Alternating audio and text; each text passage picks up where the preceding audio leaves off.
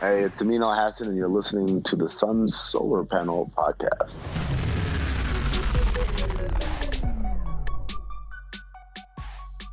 And welcome to the Phoenix Suns Solar Panel Podcast. We're still dealing with a bit of technical difficulties, if you will, but regardless, here we have today Mr. Dave King joining us on the show because you missed last week, buddy. I missed on Wednesday. I sure did. Yeah, sorry about that, guys. But you guys had a great episode, so you didn't really miss me. Well, it's debatable whether it was great. We always miss you, Dave. I'm lying through my teeth. About the great episodes without me? Yeah, you are. about missing you. So this is cool. I'm watching, and of course, Espo. Everybody knows who he is. You can't miss Espo. You can, but you don't. So Dave, you wrote an article on Bright Side of the Sun where you were talking about whether or not playoff experience matters. Yes, this is partly what I stumbled through last Saturday before I had written the article. I hadn't done all the research, so I'm going to be a little bit more coherent this time. In 5.5 years with Ryan McDonough, which is 6 off seasons, 5 full seasons, Ryan McDonough as the general manager, he only acquired, one way or another, he only acquired 6 players in 6 off seasons who had previously started in a playoff game or had significant playoff experience. I even gave him credit for Jared Dudley, who'd never started a playoff game but had made a huge difference on the 2010 team for the Suns. And I gave him credit for Greg Monroe, who was a throw-in in the Eric Bledsoe trade, who only played for the Suns for 3 months, but at least got into their rotation. If you take those two out, Ryan McDonough acquired a grand total of 4 players in his 6 off seasons who had done anything in the playoffs as a starter. Leandro Barbosa, Tyson Chandler, Trevor Ariza, and Ryan Anderson. Not one of those players was still in his prime by the time Ryan McDonough acquired them. So they may have started in the playoffs, they may have had an impact on a playoff team, but they were all on the last legs of their careers. And Trevor Ariza did just sign with Sacramento Kings, but they will find out, just like the Wizards did last year and the Suns before them, that Ariza is really washed up. So that's Ryan McDonough's record. He just drafted guys, and he brought in guys who were too early in their careers or too late in their careers. That was just his motto. That was the way he was going about business. And guess what? The Suns went through 4 straight seasons of winning 24 or fewer games, and he lucked into his winning season. So James Jones has decided to do the exact opposite. James Jones, in just 1 off season, has acquired 7 players who have started at least 1 playoff game, 6 of whom are still on this year's staff. 6 of whom are still on this year's roster, RIP Jamal Crawford. And they're all still in their prime or just about to enter their prime, except for Aaron Baines, who's 32 and on the backside of his career.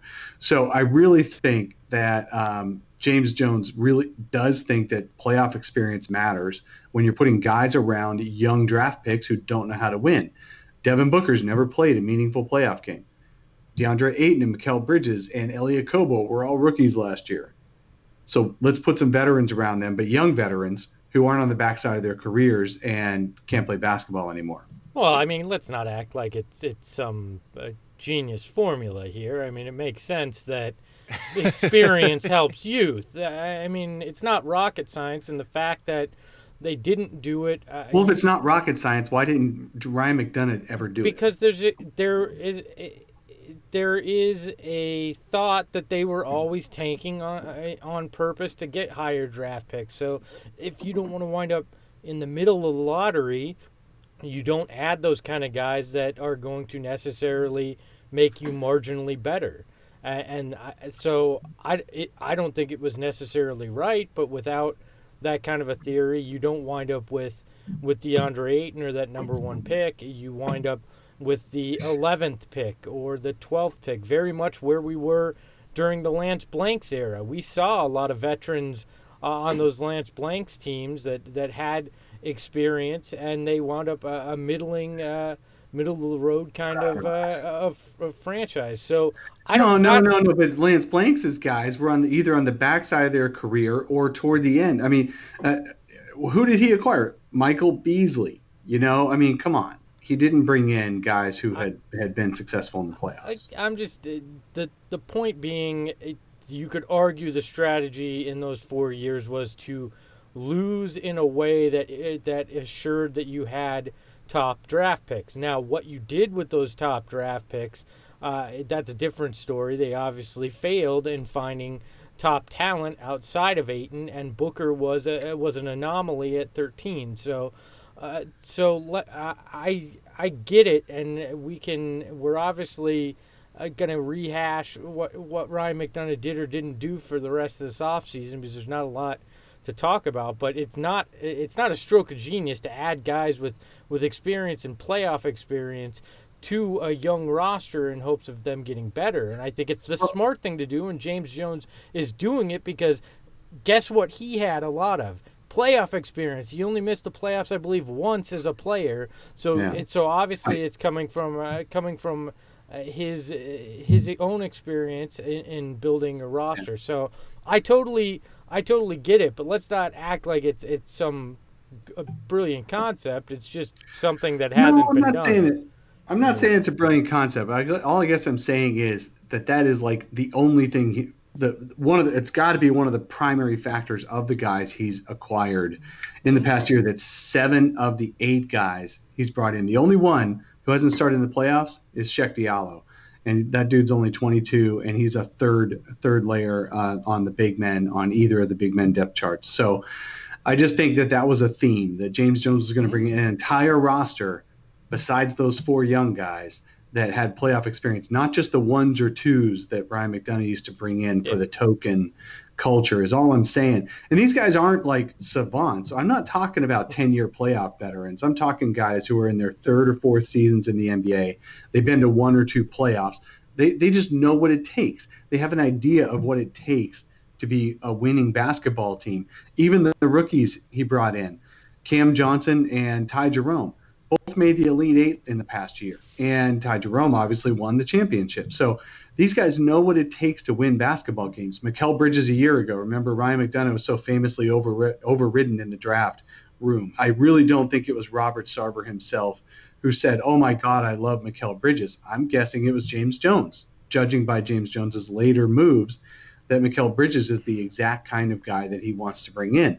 So I just think, I'm not saying that he's trying to make them a playoff team. What I'm saying is he's trying to bring in guys who know what it takes to win basketball games. No, and I think it's the right strategy. I'm not disagreeing in that way, and I don't think he hid that that's what he wanted to do either. I think he made it pretty clear that was what part of his secret sauce in getting this team back to respectability was. Now, it makes them better. I mean, you look at this roster, and unless you're extremely self-loathing, you realize it's a better roster than they've had in a while. So, hopefully it has a great impact on DeAndre Ayton and Devin Booker moving forward, that these guys learn the right ways to play, the right way to win. It gets the right mentality there for these guys to set the foundation moving forward. And that's got to be what James Jones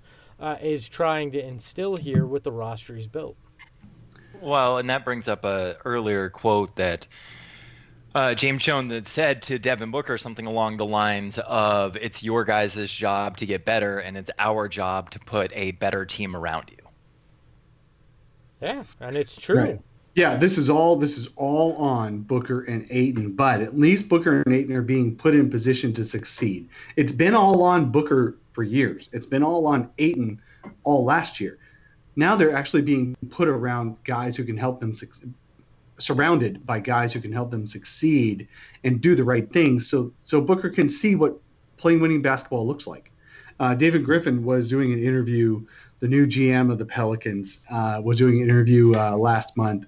And he said that, it's really hard in today's NBA when you've got to give rookie extensions to guys who've never played a meaningful basketball game. And he mentioned Devin Booker as one of them. A perfect contrast to Devin Booker is, I don't know if anyone's ever really thought about comparing Donovan Mitchell to Devin Booker. Have you guys considered that ever? Nope, Hey, never we're heard actually it. gonna Seen that. we're going to be doing it later, actually, when we break down the Suns' backcourt versus the It West. comes up every day on Twitter, is who's better, Donovan Mitchell or Devin Booker. And the only reason Donovan Mitchell gets any credit is because he's been surrounded by a winning culture, and Devin Booker has not. So I'd like to see Devin Booker in that kind of culture for once. Yeah, and hopefully they've actually established it in the way they built this roster now. Okay, so a couple of things. If you are watching on the YouTube, do us a favor, hit that thumbs up button. It really does help with the YouTube algorithms. The second thing is a lot of listeners and supporters of the podcast support the show with a monthly donation. You can do $1, $5, or $10. There's a support the show button in the show notes below if you are listening to the podcast, or in the description below if you're watching on YouTube right now.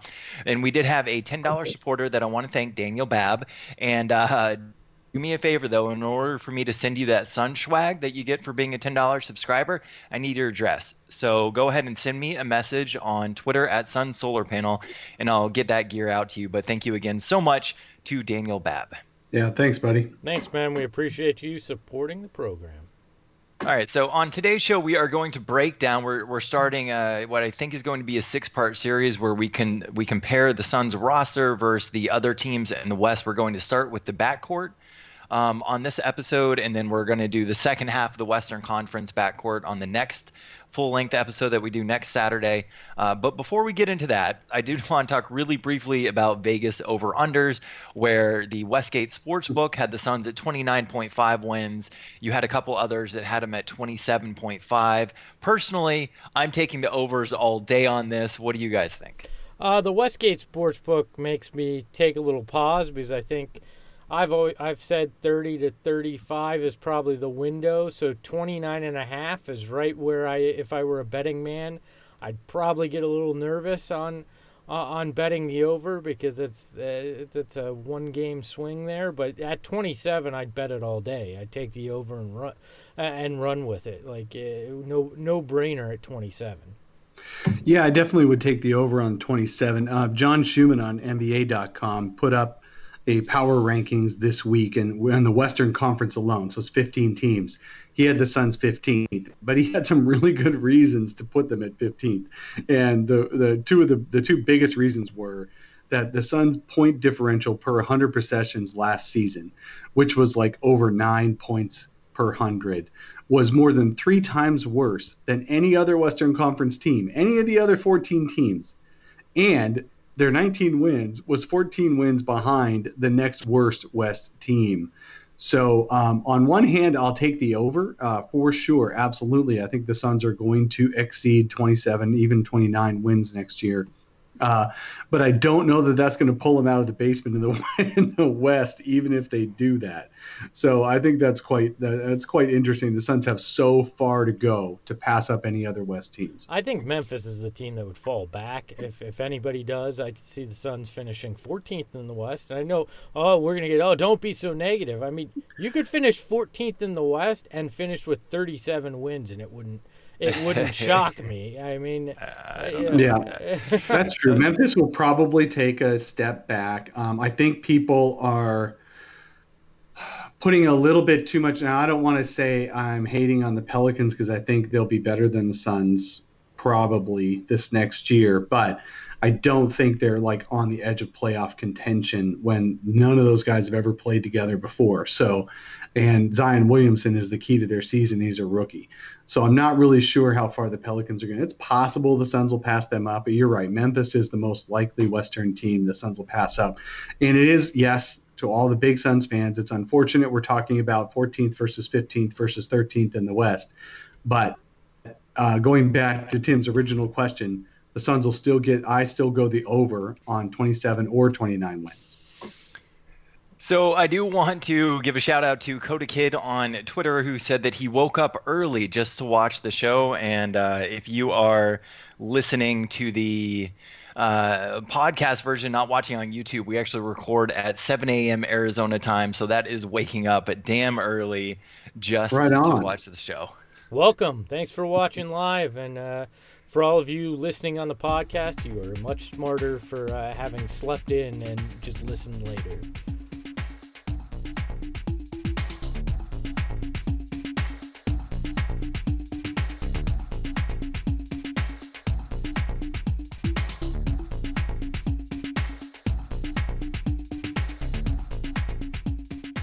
So we're going to break down the Suns backcourt, but before we do so, we're doing the series on advanced stats, and today we want to break down win shares for you guys. So to make sure everybody understands a lot of these stats, we're going to start with win shares and kind of talk about how that relates to the Suns. So win shares basically attempts to divvy up the credit of a team's total wins throughout that season to the players individually. So if a team won 40 games, the total win shares for the players on that roster, in theory, would equate out to 40 wins. There's some really advanced calculations that go into this where they take offense and defense and they put those together. For example, they'll calculate the marginal offense that is equal to points produced times league points per possession times offensive points by that player. They'll also take into account things like team turnovers and a player's share of those. And you get all of that together, and that will help equal the win shares for a player. So last year for the Suns, Ayton led the Suns with 5.8. Holmes had 4.3. Devin Booker was at 3.5, and Mikal Bridges was at 2.9. Right, exactly. Yeah, I was looking at that too, and it is interesting that DeAndre Ayton leads the team in win shares, even when someone like a Devin Booker played slightly more minutes than Ayton did, and but it's just about the kind of stats that are counted toward win shares, I guess. And DeAndre Ayton was racking up more of those.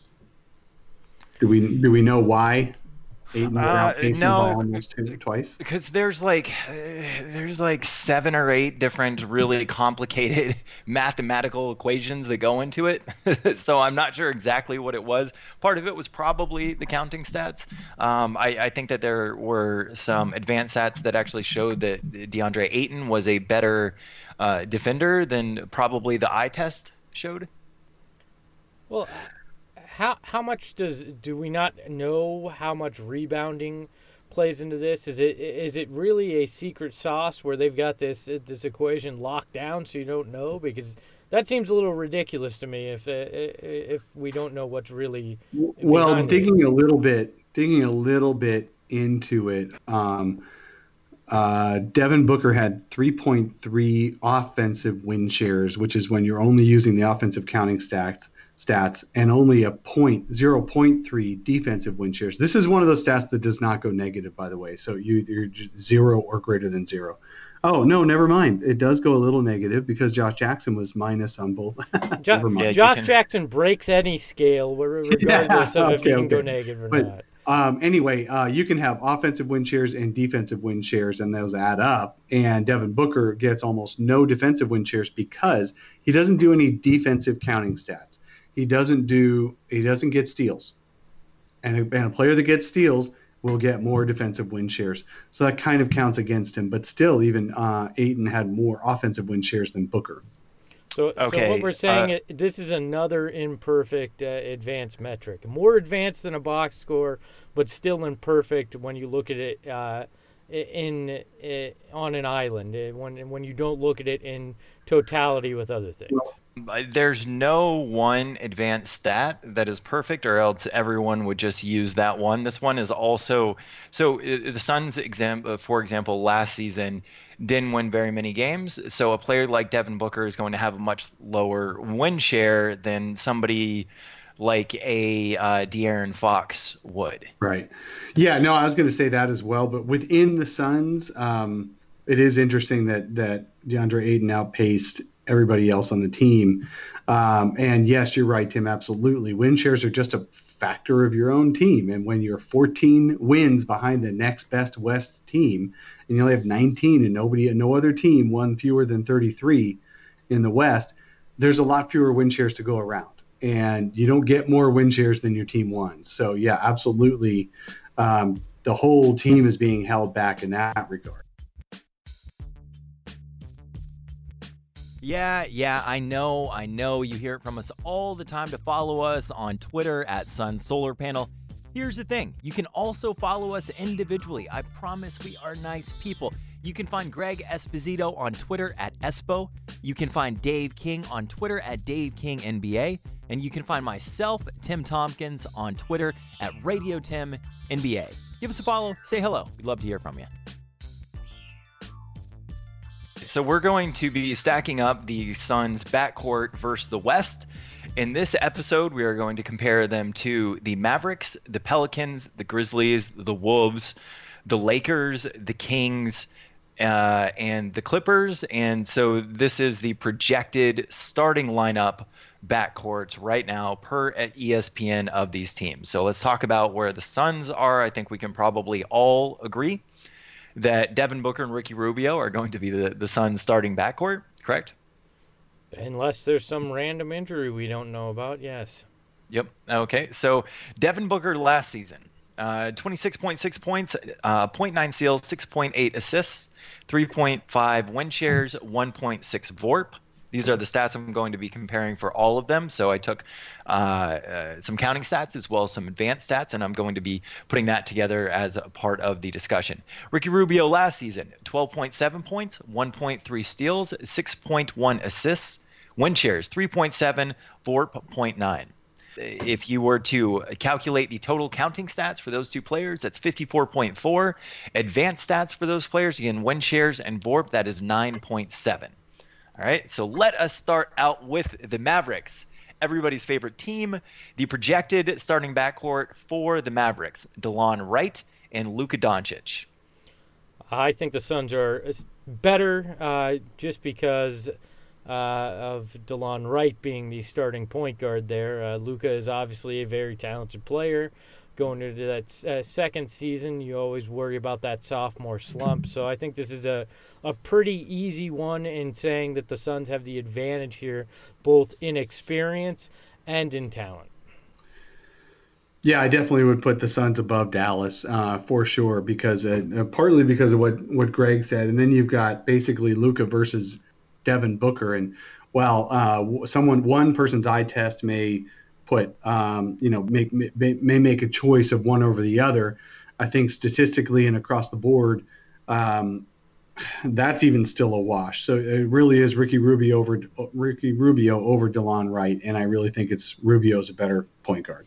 Okay, yeah. So let's break down the counting stats for these guys and the advanced stats. DeLon Wright, 12.2 points, 1.6 steals, 5 assists, 2 win shares, and 0.8 VORP. Luka Doncic last season, 21.2 points, 1.1 steals, 6 assists, 4.9 win shares, 3.6 VORP. Counting stats in totality, 47.4 for the Mavericks versus 54.4 for the Suns. Advanced 11.3, that goes to the Mavericks over the Suns at 9.7.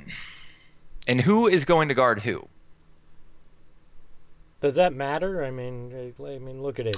Oh yeah, they're going to be hiding Booker on the other team's worst offensive player. It may not even have to be a backcourt player. I mean, back in the day, when you got some better, because you've got Rubio who can defend. He's tall and he can defend multiple positions. Plus, you've got Oubre and Mikal Bridges on the wing as well. So I think Booker could be put on even a small forward next year, potentially, depending on the matchups. So in this case, I'd put Booker on DeLon Wright. I agree there. I mean, you're not going to put Booker on Luka Doncic unless you want both of them to try to go for 40 apiece and outshine each other. I mean, that's the only reason you put Booker on Doncic. Well, I guess what I'm saying is I'd actually see probably Oubre and Bridges taking turns on Doncic all game, and Booker not guarding either of those guys. Probably. I think that's probably the smart money there. Okay, so I think we all agree that the Suns' backcourt is going to be better than the Mavericks. So let's look at the Pelicans.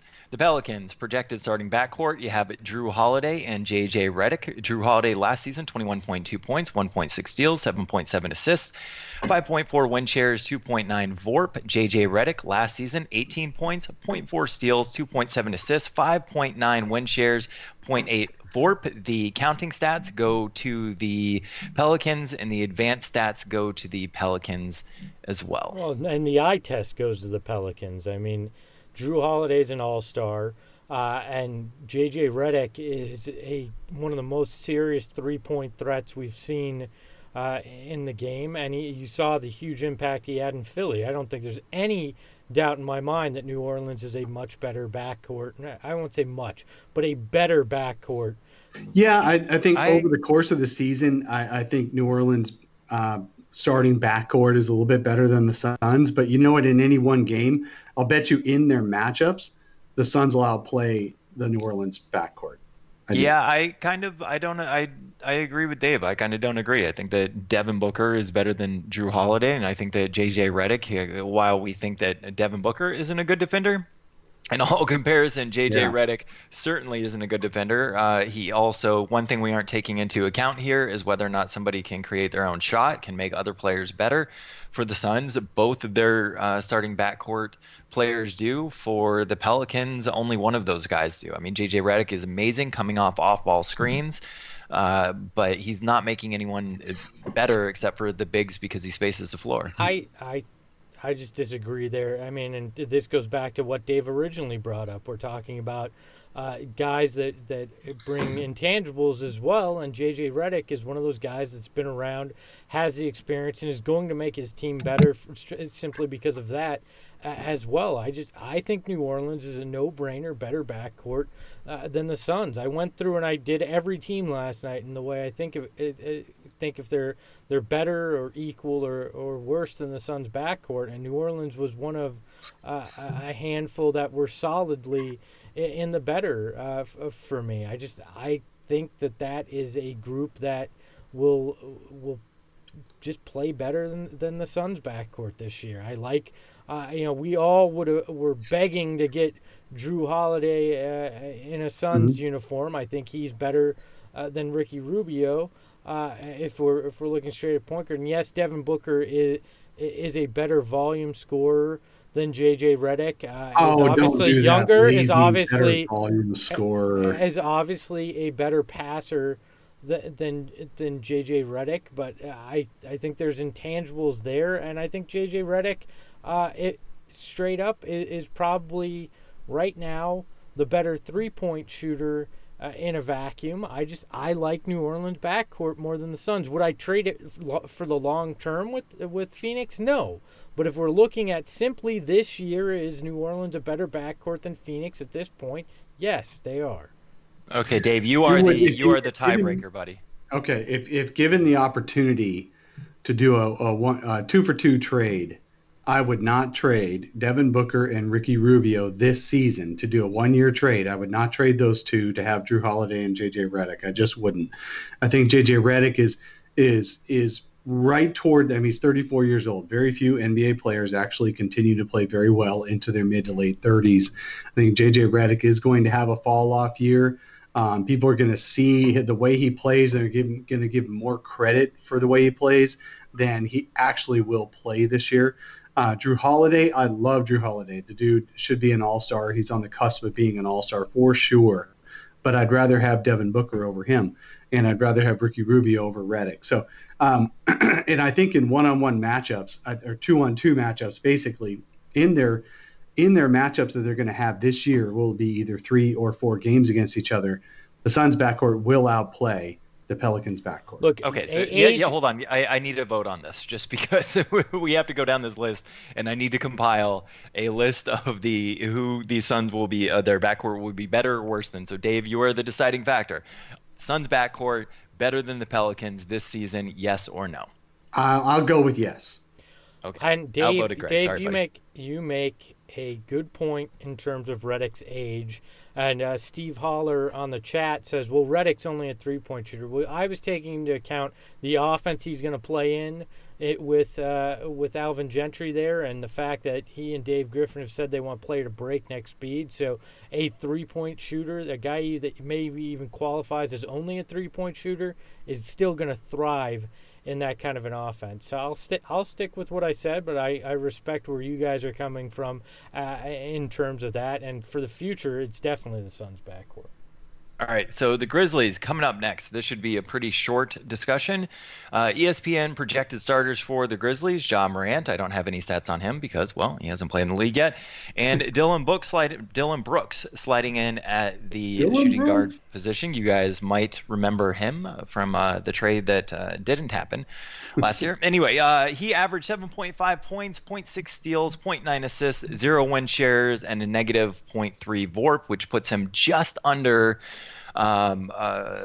replacement player level. Will the Suns backcourt, unless you want to dive deep into the Grizzlies backcourt, be better or worse? Suns better. Oh, and in a heartbeat. I mean, we can move on. There's not even a discussion here. If the Suns backcourt isn't better than that, we've got major problems. I spent so little time prepping that part, so yeah.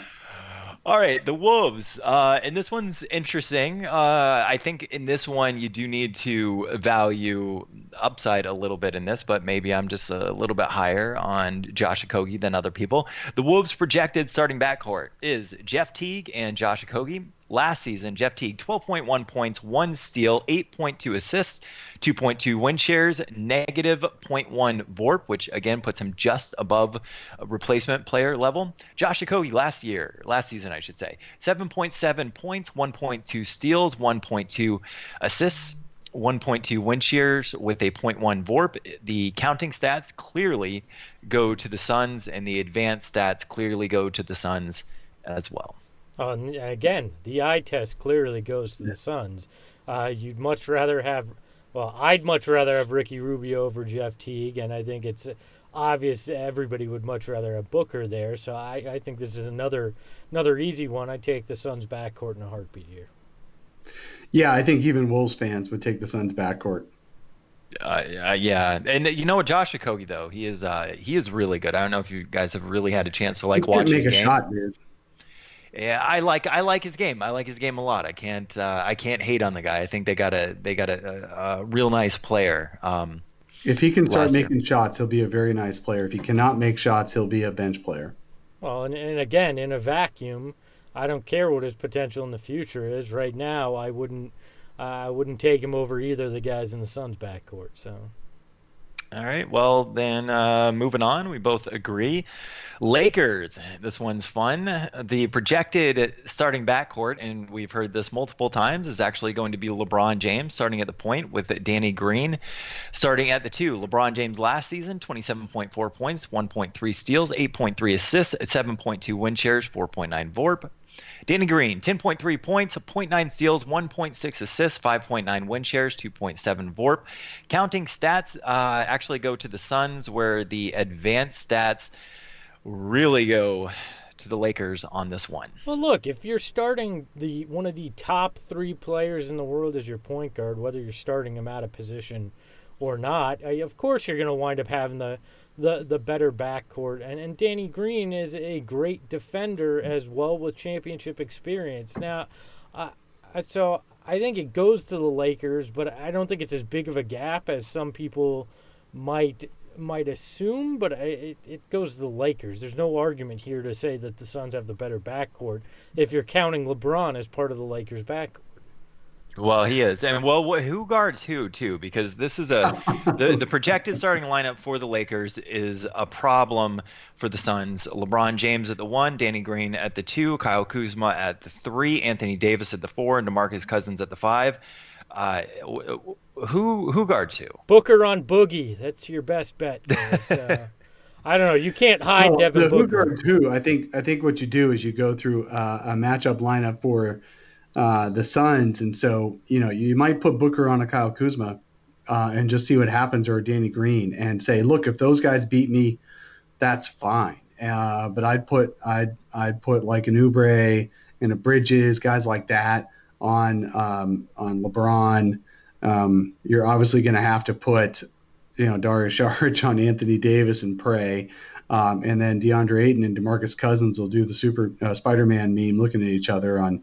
I can put up my counting stats, but it's the other guys who are going to actually win this game for us, at least at this point in Ayton's career. Yeah, it's not going to be pretty. I mean, the Suns' best bet is just to go with a super wing lineup where you can switch everything and hope your team defense is better than the individual defense against a group like the Lakers, because you're not going to win those individual matchups in any way. So, do you guys think? And yeah, the whole team's going to be a matchup problem next year for the Suns. Suns backcourt, better or worse than the Lakers? I'm going worth the worse on that one. Worse. Definitely. Yeah, I mean, if you're talking LeBron James and Danny Green, LeBron just trumps everything. Yeah.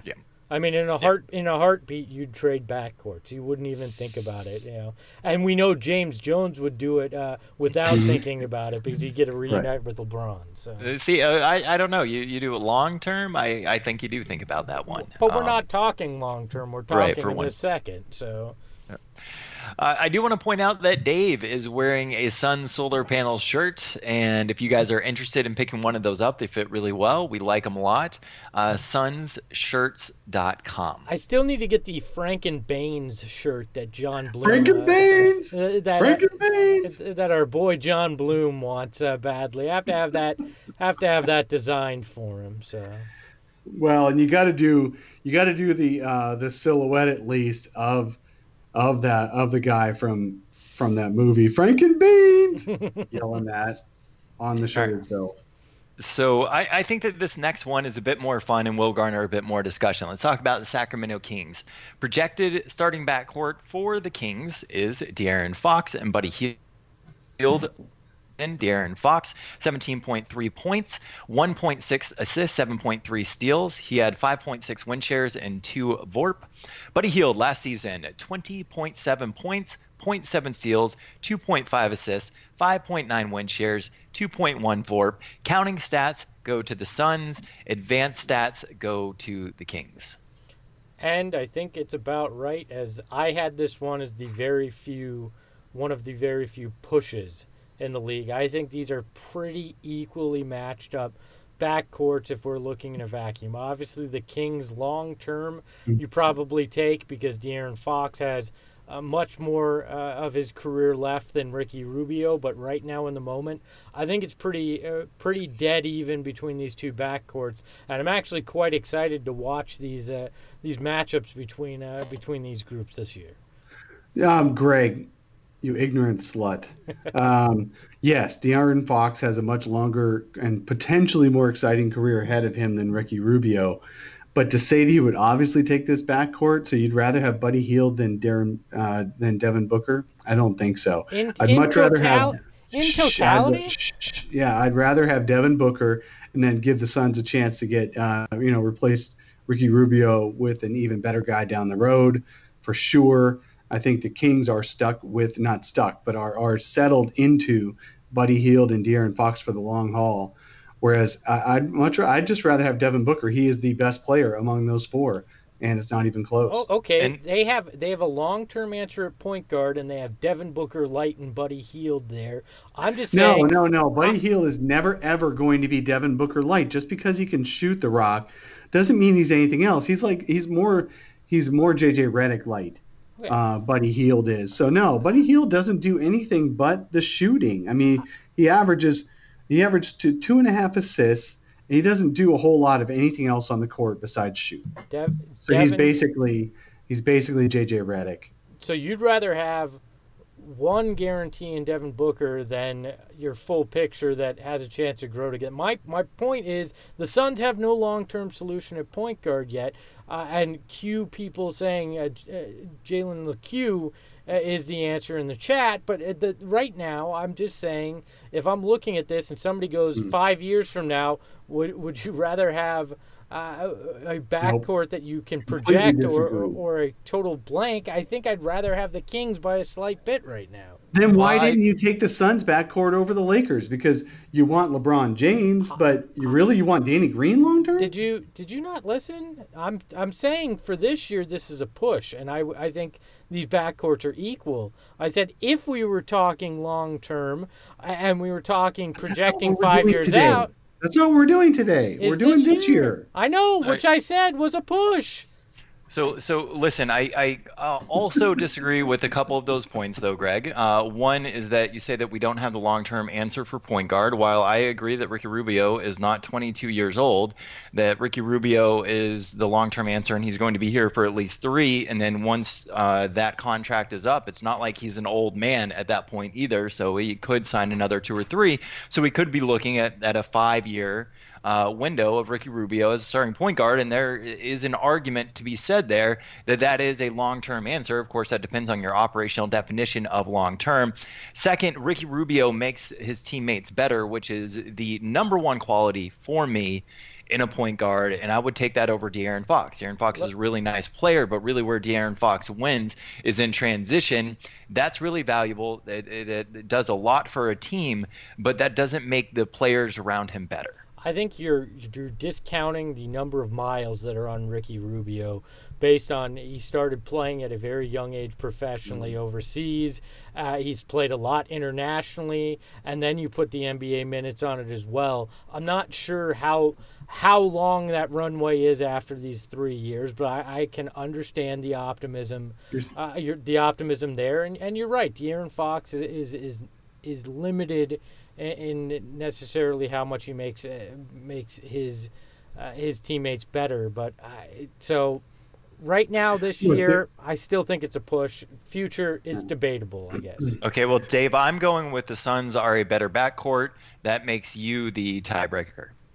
Let me just put in for this coming year. Greg says it's kind of a push, and he'd give Sacramento maybe the nod because Greg is an ass. I did not say I gave Sacramento the nod this year. We're calling Greg giving Sacramento the nod.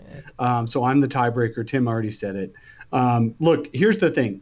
Buddy Hield had a career year last year as far as shooting, and De'Aaron Fox had a career year as far as shooting. Yeah, second year. I get it. But still, De'Aaron Fox made 37% of his threes, and he had barely taken any threes the year before. I'm going to say that by December, these guys are going to settle a little bit back down to earth, and they're going to be even talking about maybe Bogdan Bogdanovic starting in their backcourt, or even seeing one of their veterans, Corey Joseph, they signed. So I am not convinced that these guys are going to improve even further next year because they already exceeded their expectations last year. So I think by December, the Suns are going to be the clear winner this year. So I'm calling Suns. Suns. All right. And then we are getting – well, I mean, I'm also unusually high on Ricky Rubio. No joke, this guy's been one of my favorite players for years. I'm just – even if the Suns are trash, I'm really excited to watch 80 games of Ricky Rubio. I am too. I think Ricky Rubio is going to be fantastic for this roster. It's going to be a lot of fun to watch. I like what the Kings have done. I took a little crap for this on social media, but I said someone was saying DeAnthony Melton's a huge loss because he was a very, very good passer. And I'm like, if you count two-handed chest passes, good passes within the offense around the wing, then yeah, maybe. But Ricky Rubio is going to remind people what passing is all about when they start watching Ricky Rubio at point guard. Hold on, wasn't Melton the guy that Devin Booker said, get him the hell out of here, where's Ellie, at one point last season? Yeah, but he's apparently a very, very, wow passer. Revisionist history. I've heard Devin Booker does that a lot. What he says? Get these guys out of here. Have you seen the guys he's played with? I'd ask, just get them all off the court. I'll go 1-on-5, 2-on-5. Me and Ayton, that's. I don't blame him. I'd be pretty pissed off too. Okay, so the last thing we're going to look at today, and then we're going to get into mailbag. So if you guys have mailbag questions, put them in the chat. We're going to spend about 10 minutes on that. The last thing we're going to get into is the Clippers, the projected starting backcourt from the Clippers. from the Clippers, from ESPN is Pat Beverly and Paul George. Pat Beverly last season, 12.2 points, 1.7 steals, 2.9 assists, 4.8 win shares, 2.3 VORP. Paul George, 28 points, 2.2 steals, 4.1 assists, 11.9 win shares, and 5.3 VORP. The counting stats go to the Suns, whereas the advanced stats clearly go to the Clippers on this one. I think this depends because so we think Paul George is going to be the starting shooting guard there, since Kawhi will be the starting small forward. So if we're counting Paul George as the shooting guard here, who's their power forward? Sorry, I'm being ignorant. Montrezl Harrell. Yeah. Oh. So he's not going to play center. Okay. Yeah. So I look at it, and we'll just go off of what ESPN's saying here.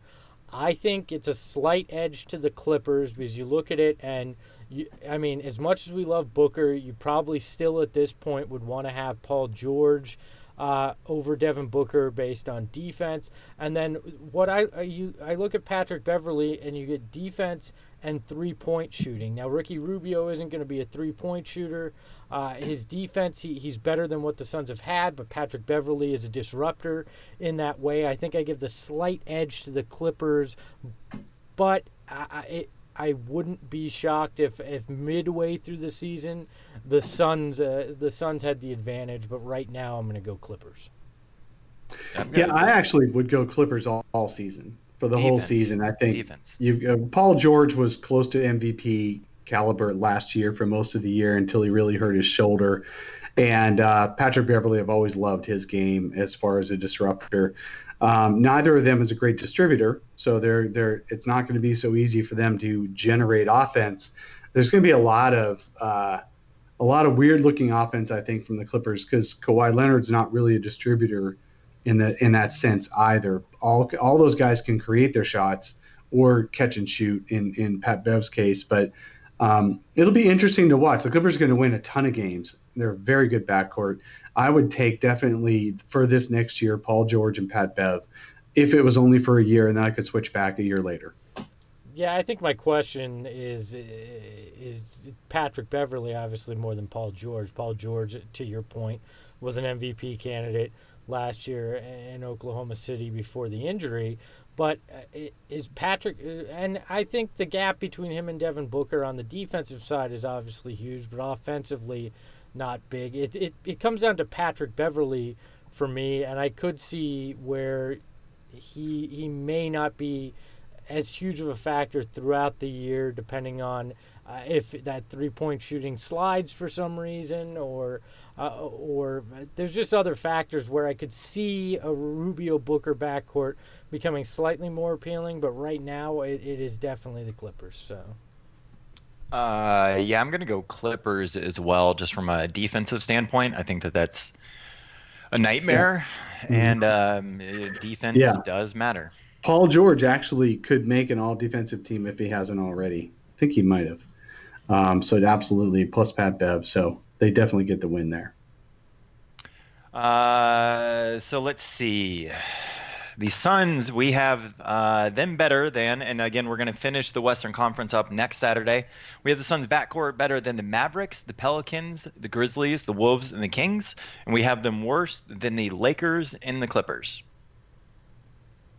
Yeah, I mean, even giving some of our homer tendencies, I think that's a pretty good list. I think the Suns backcourt is pretty good. I did an overall, and I know we're going to do these in sections, Tim. I get that, and only a few teams at a time. But I did do an overall comp against what I thought were the top backcourts in the league across both conferences. And the Suns are top 5 in just about every offensive category, and they're mid-pack in the other categories. So I think the Suns, that's a pretty good backcourt, and we should not discount the fact that the Suns have a pretty good backcourt coming in next year. Yeah, I actually think when we run through this, and then we're going to do the front court after this is over, that we're going to be pleasantly surprised with how the Suns match up across the West. If we have time, it's a long off season. Maybe we'll do the East too. I don't really know yet.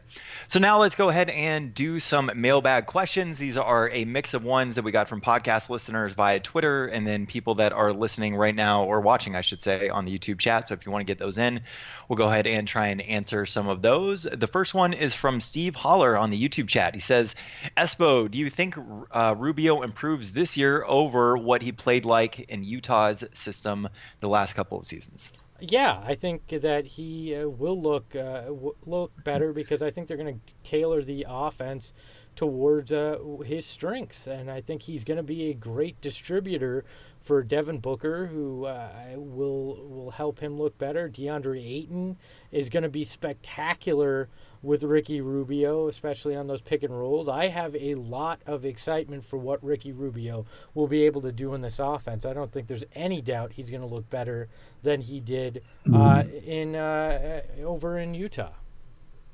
Yeah, last time Monty Williams was a head coach, he helped Chris Paul look like an all-star. And of course, Chris Paul's talent had a lot to do with that, but Monty Williams helped that along. And so he knows how to tailor offenses. And he's always been a better offensive coach than defensive coach, even though he came in with a defensive reputation off of that Portland staff before he went to New Orleans. So I do think that Ricky Rubio is going to look a lot better this next season than he did in Utah, which was a very much catch and pass or catch and shoot. And so very egalitarian. And so I think he'll look much more like the point guard people thought he was back in Minnesota. All right. And then this one comes from Jewel, Jewell, over on Twitter. Jewel? Could be just Jewel, right? I mean, it could be. It's Tim. Of course he thinks it's Jewel. Is this from Krypton? Is Jewel from Krypton? Jewel. And Kal-El. Kal-El's leaning in. Jor-El, yeah. All right, so he says, will Tyler Johnson and Aaron Baines be Suns by the All-Star break? Ooh. Good question. If the Suns are doing well, wow, that is a really good question, because Tyler Johnson is going to be very much liked as a guy off the bench who can come in to back up either Booker or Rubio effectively. And he's a career 37% three-point shooter. He obviously can run the offense and get very few turnovers when he's doing it. He did pretty well for the Suns this past spring. So he's going to be seen as an important player. If the Suns can upgrade to a much better player, then yes. If the Suns, he would not be traded for a dump or released. I can almost guarantee that, unless there's a major injury issue going on with Tyler Johnson. He's only going to be 27 next year, so he's not going to get suddenly old. So no, Tyler Johnson, unless it's a major upgrade for a player, Tyler Johnson will still be on the team after the All-Star break. Aaron Baines, you could make a case that he'll he'll pull a Tyson Chandler and say, I don't really feel like playing for this team.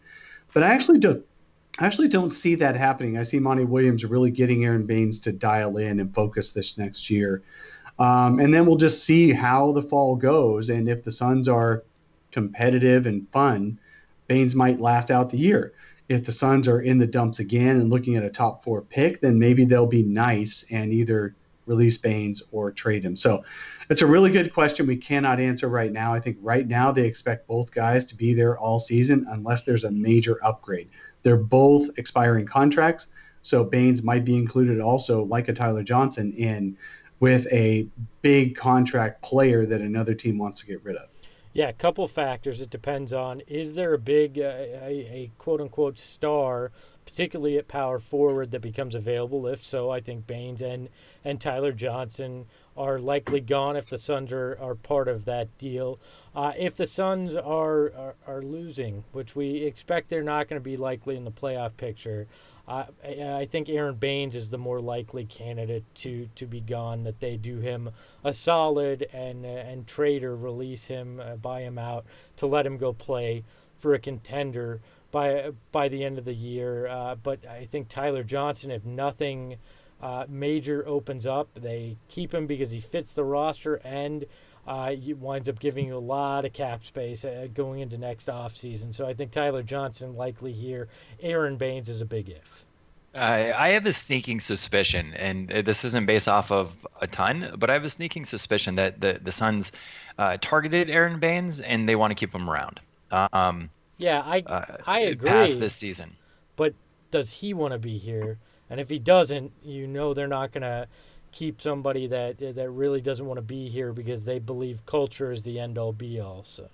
That's true. This question comes from Steve White in the YouTube chat, which means that Espo has this really cool ability to get it up on the screen now, which is super awesome. Yep, I can get it up. So what, on the screen? When do you think that the Suns will get a Christmas Day game? And I got to tell you, when I saw that the Pelicans had one this year, I was a little bit pissed off. I thought, you know what, the Suns didn't get one last year with Ayton. Yeah, but the Pelicans had Anthony Davis leave. There's different factors here as to why the Pelicans got a Christmas Day game. And honestly, as somebody who worked for a team, I sure as hell never wanted to see the Suns show up on a Christmas Day schedule because that meant my ass had to be schlepped down to the arena and work for 12 hours on a holiday that the rest of the company got and everybody else got. People forget about that factor about Christmas Day games, that people actually have to work that stuff. But I think it's going to be a while before we see a Christmas Day game. Yeah. Let's see. Let's get another one from Twitter. And this one is actually more directed at us. This one comes from Cody James. He says, is covering the Suns any of your full-time jobs, and how many hours a week does it take to make and edit the podcast to keep it up? No, it's not my full-time job. It once was, and now I work in marketing. So, fun times. And it's never been a full-time job for me. I've got a regular full-time job. I just do this nights and weekends. And then Tim can comment on the making and editing and producing the podcasts. Yeah, that takes a while. So editing the podcast, a lot of it depends on how many times Dave clears his throat, and that's not a joke. Because taking all of those out of the podcast can take me a little over 2 hours. So let's see, we spend about an hour and a half recording. I probably spend about 2.5 hours editing and getting everything up, and then probably about an hour and a half to 2 hours a week prepping for the show as well. Tim, I'm sorry I'm the reason it takes you 2.5 hours to get it up. Yeah, well, it's in the bedroom as well as on the podcast. Well, you're just stuck in my head. Dave, looking at you, I can never make that happen. So, hey, I'm going to throw one up here on the screen. Tim, this is from Saints 146. Tim, did I miss the part of the show where you switch out eyeglasses between talking segments? No, and you know what? I was actually going to do that on today's episode, but I know that we have this encoding software thing, so I wasn't sure if it was actually going to take away the video feed of me when I wasn't talking. And now that I know it does, as long as Dave went last, that I will do that on the next episode. I promise. Couldn't resist bringing that up. Hey, you want another one here? Let's go to our friend Jim, our buddy, and we got another one here. He wants to know any news about what Ayton is doing this offseason. I don't think I've heard anything. So at one point, we're going to have to talk about what could go wrong this season for the Suns. And if either Devin Booker or DeAndre Ayton do not show up in prime shape, prime physical condition for training camp, that could help derail the season. We know to the Suns last year when Devin Booker came in and suddenly he was recovering from a hand surgery. I don't know that there's anything physically wrong with Ayton. I'm not saying that at all. He's been having a good time from what we can see on Instagram. I'm not sure how hard he's working out this summer. If he comes in jacked and ready to go, I'll be excited. But we've heard zero. Look, I couldn't care less if we're seeing mixtapes drop of him playing basketball against guys not playing defense, or him showing off on Instagram that he's lifting weights. Like, I don't care that we've heard radio silence about what he's doing, right? As long as, but when he shows up at training camp, to Dave's point, he doesn't look like the Pillsbury Doughboy or Zion's body at this point. You know, like, I'm all right with that. He just do your thing. Live your life. I don't need to hear everything you're doing in the off season. I mean, we used to hear about Suns big men like Alex Len working out with Hakeem. You know, it's like, great, they did that, and it didn't do anything. Like, just show up ready. I don't care if I see or hear about it in the off season, to be honest. All right, so let's take one last question before we end this, and this is from Blake Martin on Twitter. He said, "It would love to hear a bit more about why the national media rated the offseason so poorly when all the Suns truly did was surround Booker and Ayton with quality rotation players. Having at least 2 NBA caliber players at each position hasn't been a reality for the Suns in years." I don't know. The simple answer is it's easy. It's easy to hate on a team that hasn't won, that has made questionable decisions in the past, so you feel safe in taking a shot at them or saying they had a bad offseason, because in all likelihood you're not gonna get raked over the coals for having that take, even if it turns out to be wrong. The only people that will are Suns fans. So overall, it's a safe thing for the national media. And you got to remember, if they're covering 30 teams in the NBA, or they're covering multiple sports, they don't have time to really watch the Suns, so they don't understand Devin Booker the player or DeAndre Ayton's potential fully. They just get the once over glossed look at things, and so they don't have the full picture as well. Yeah, the John Schumann of NBA.com does everything by the numbers, and he basically laid it out. I mentioned earlier in the podcast today, he basically laid it out. The Suns have a long way to go to not be the worst in the West, a long way to go. So while they may have made progress, and everybody agrees that the Suns made progress, it's still so far behind the rest of the West that it's going to be difficult to imagine them getting that much better. That's why the offseason is being rated low. I think the Suns just have to prove it. Doesn't mean they won't win more games than people expect. It just means the Suns have to prove it. Yep. And on that note, so we will finish up the Western Conference comparing backcourts next week. If you want to join us for our midweek episodes, though, every Wednesday at 7 o'clock Arizona time, you can catch us here on the YouTube for that. If you guys want to go ahead and get a solar panel shirt, we have those available. That's the one that Dave is wearing right now. You can go to sunsshirts.com. And if you do want to support the show, you feel like you get something out of it, a $1 a month donation. If you're on YouTube, you can look at the description below. If you're listening to the podcast, look in the show notes, and the link is there. Just hit the support the show button. But we really do appreciate everybody that woke up so early for the YouTube, and everybody that guys takes an hour out of their day or out of their week, I should say, to listen to the podcast as well. Thanks, everybody. We appreciate you, and we'll talk to you on Wednesday.